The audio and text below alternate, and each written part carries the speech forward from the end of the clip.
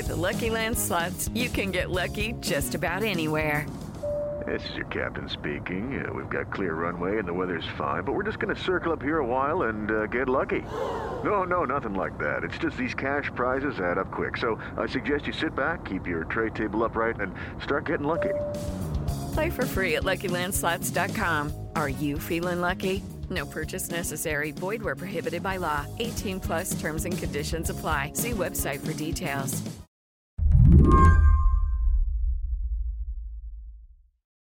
Order. Questions to the Prime Minister. Siobhan McDonough. Over the last couple of days, my guilty pleasure has been tracking down video of British Parliament and watching it at my desk. Watching as Prime Minister Boris Johnson gets up in front of fellow lawmakers and fights for his job and for Brexit. What this country needs is sensible, moderate, progressive, conservative government, and to take this country out of the EU on October the 31st, and that is what we are going to deliver. On days like today, when you know that the Parliament is going to just be doing its thing, how do you prepare? You just got your stream going. You've got a lot of snacks. Like Josh Keating's been watching all this, too. He covers foreign affairs for Slate. I got the Parliament channel loaded up on YouTube. So, they're getting into it. Yesterday was the first day the new prime minister took questions from members of Parliament. This is a weekly tradition. Any member can weigh in. But Boris Johnson's political rival, Jeremy Corbyn, he had the most at stake here. His goal was to make Johnson look like a fool. Jeremy Corbyn. Thank you, Mr. Speaker. If the Prime Minister does to the country what he's done to his party in the past 24 hours, I think a lot of people have a great deal to fear from his incompetence, his vacillation, and his refusal to publish known facts that are known to him about the effects of a no-deal Brexit. These guys plainly do not like each other, are not even pretending to be polite to each other. What is the slogan? What do we want? What do we want? Dither and delay. When do we want it? We don't know. That's his policy. That's his policy. Can he confirm again? Can he confirm now that he will allow... Boris Johnson is 55. Jeremy Corbyn is 70. But they made the floor of Parliament sound like a schoolyard.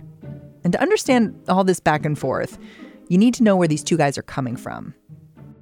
Boris Johnson leads the Conservative Party, the Tories, but it's not like he's a right-wing ideologue. He's more of an opportunist.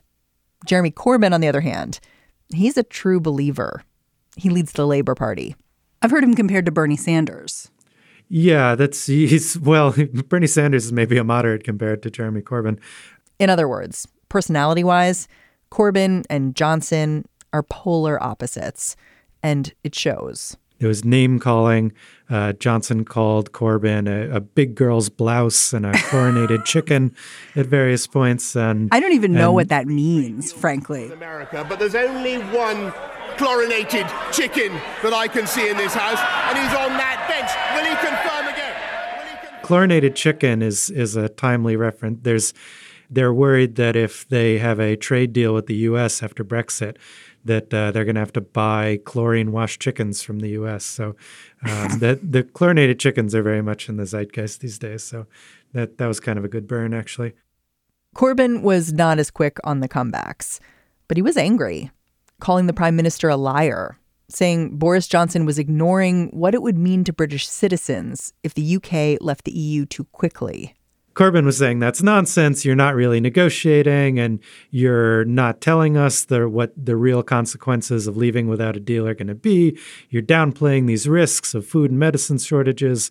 And so, it got pretty ugly. But the thing about this fight, Boris Johnson, he knows how he wants it to end. Deal or no deal, he wants out of the EU.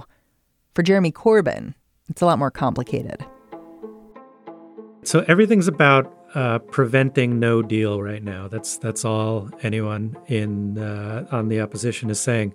But the way to prevent a no deal is to actually come up with a deal, and that it's not really clear what that would look like.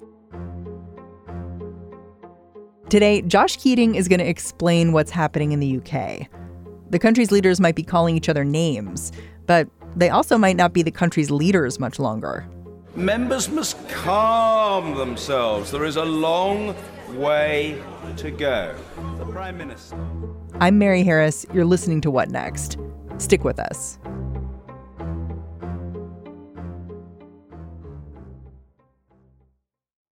This episode is brought to you by Discover. When it comes to your finances, Discover wants you to know they are the credit card that is always there for you. With 24/7 U.S.-based live customer service, everyone has the option to talk to a real person anytime, day or night. Yep, that means no more waiting for, quote, normal business hours just to get a hold of someone. We are talking real service from real people whenever you need it. Get the customer service you deserve with Discover. Limitations apply. See terms at discover.com/creditcard. All right, before we get started, quick refresher on where we are with Brexit, because we've been talking about it for a while now. After 3 years of negotiation, Boris Johnson became prime minister this summer with a single goal: get Brexit done by the EU's deadline of October 31st. Yeah, Halloween. He's already showing he is willing to push hard to get what he wants. Last week, he threatened to suspend Parliament so he could pull the UK out of the EU, whether MPs liked it or not. Predictably, Parliament was not too thrilled with this idea, but Johnson's logic went something like this. If I show the world just how committed I am to pulling the UK out of the EU with or without a deal, I'm going to be in a stronger negotiating position. So with one hand, Boris is trying to push the EU around, and with the other, he is trying to bend Parliament to his will. So he's kind of playing two simultaneous games of chicken, chlorinated chicken maybe, one with Brussels and one with Parliament. So while he's got this showdown with the EU, Parliament's trying to stop the possibility of a no deal. And Johnson wants to make it as hard as possible. So what he announced last week was that he was going to suspend Parliament for a month, or for a little more than a month, starting next week, supposedly in order to start a new session because he wants to present his agenda. But, it's pretty clear that this is to give Parliament less time in order to mount a challenge to him. That probably seemed to have backfired because, people saw it as anti-democratic, as, he was the head of the Scottish National Party, called him a tin pot dictator. It pissed off a lot of people in his own party. And what's basically happened now is he's lost control of Parliament and the governing agenda.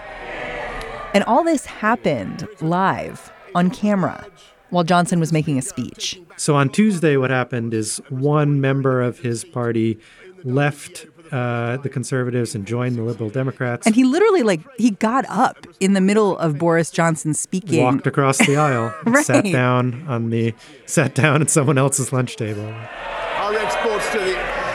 You can hear members of Parliament jeering as Boris Johnson seems to lose his train of thought while he watches his one-seat majority walk away. Order!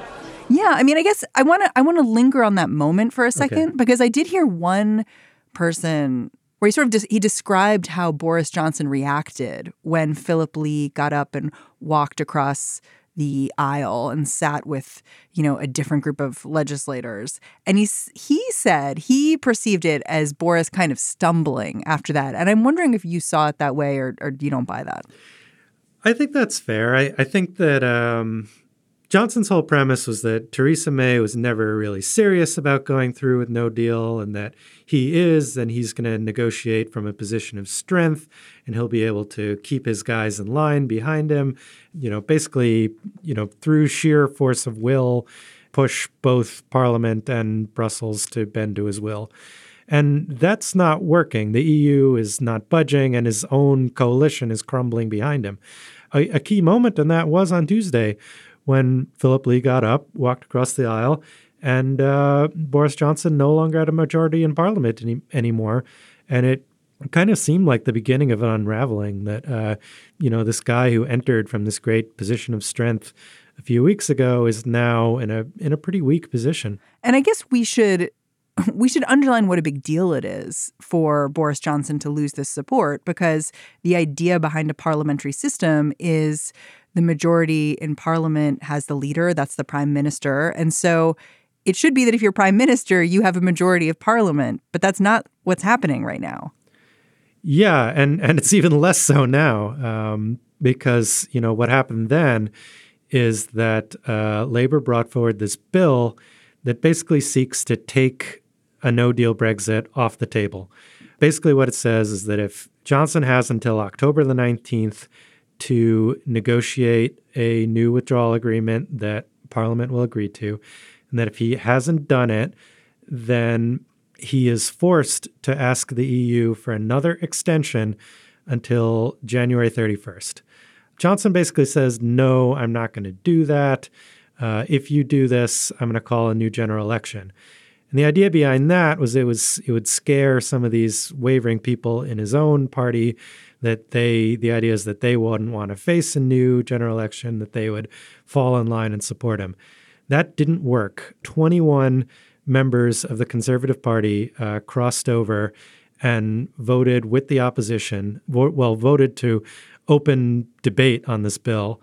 And they were summarily kicked out of the Conservative Party. Basically, the party told them you can no longer stand as a Conservative member in the next election. And this was a big deal that the majority, which had been down one, is now down quite a bit more than one.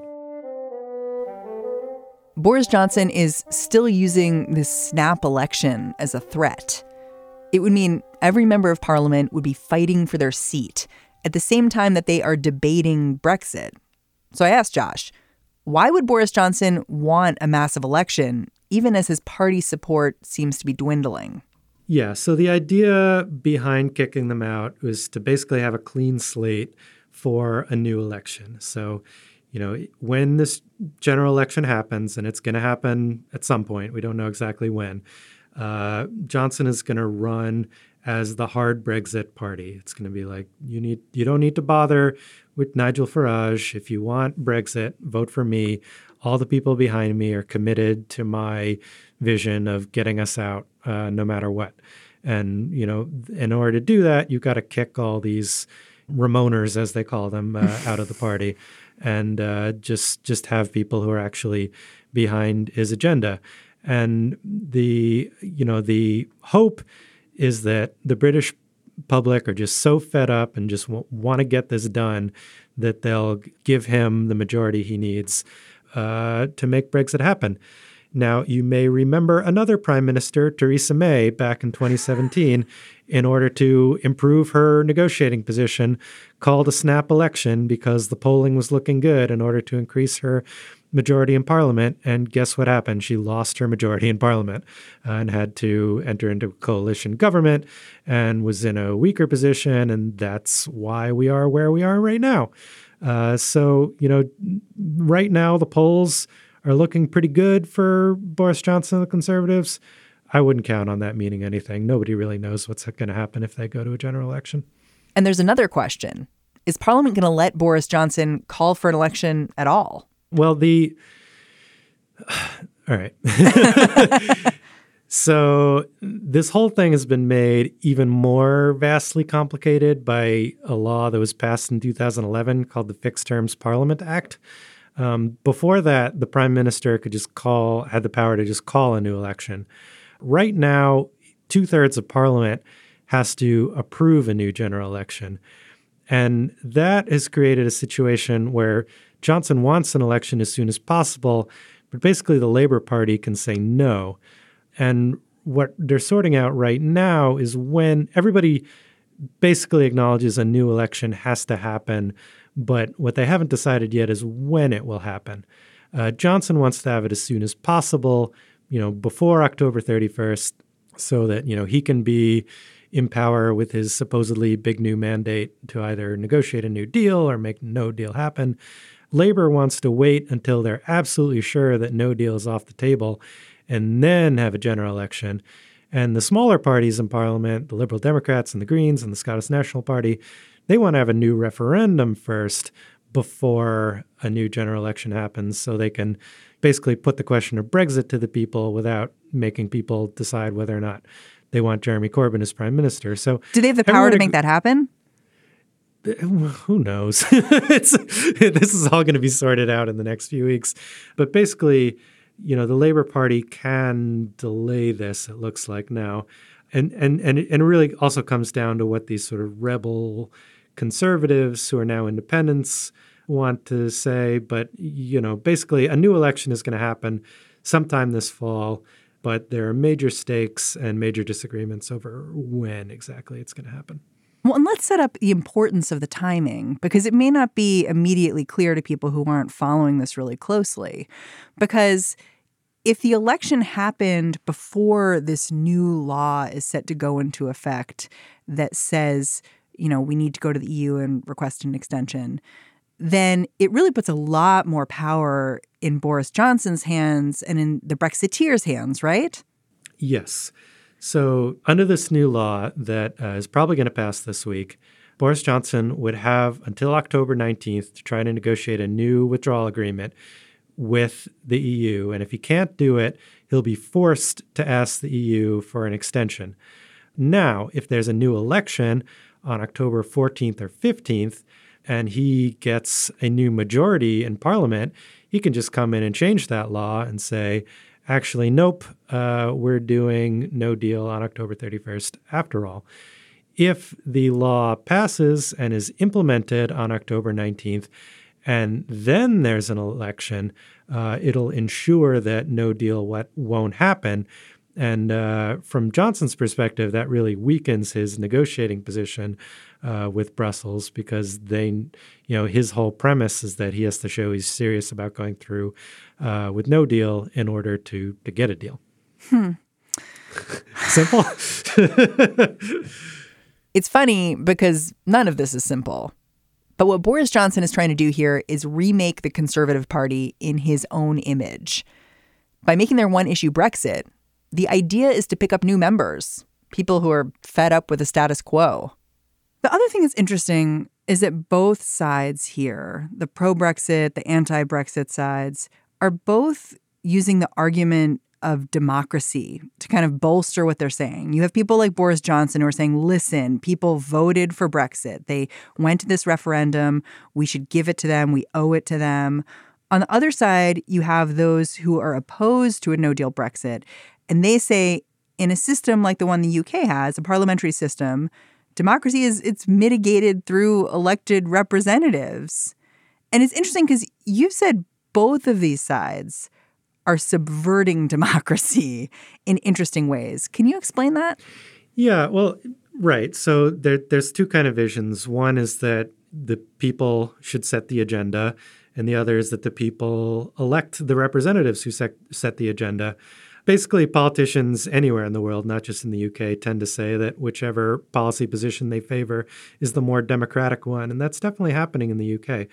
I mean, so Johnson's democratic case is that in 2016, the British people voted for Brexit, and that he's going to deliver on the people's will, the people's agenda, he's called it.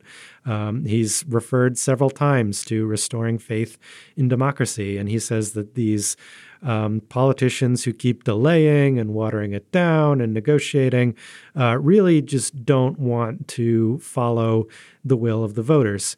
Now, on the other side, you have the Remain faction who say that this Brexit that we're ending up with is not what people voted for in 2016, that they were promised that they could both take back control, as the slogan went, from the bureaucrats in Brussels, while at the same time enjoying the economic benefits of trade with Europe. And that's proved to be impossible.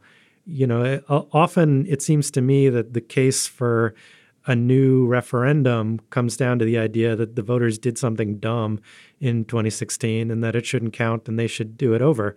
And believe me, as an American living in 2019, I sympathize with that sentiment. But, whatever that is, it's not a democratic argument. Well, so pick a side. I mean, is anyone proposing anything that's objectively democratic in principle? Well, Johnson certainly isn't, because what he's basically saying is that because in 2017 there was an election and people voted on a new government that was supposed to implement what Brexit meant. The referendum didn't say on what terms the UK should be leaving the EU. That was left up to the people's elected representatives. And Johnson is basically, by suspending Parliament and suggesting he might not follow this law, he's basically saying that in order to preserve what the people decided in 2016, you have to ignore the representatives they elected in 2017. So that's not a very democratic argument either. Basically, I think that both sides are, putting forward this idea that they're following what the people have voted for.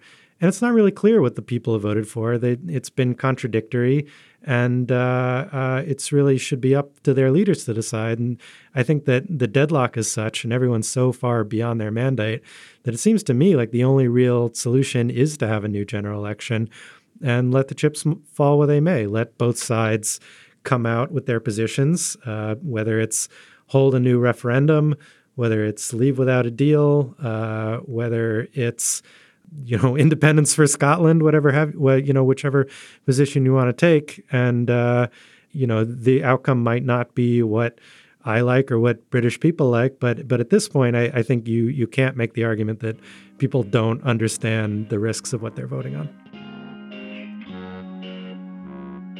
Josh Keating, thank you so much for joining me. Thanks for having me. As we like to say, Josh Keating covers the whole world for Slate.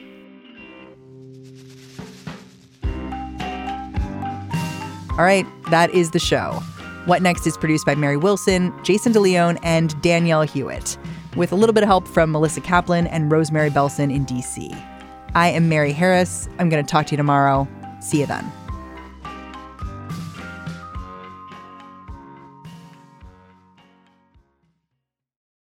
Without the ones like you, who work tirelessly to keep things running, everything would suddenly stop.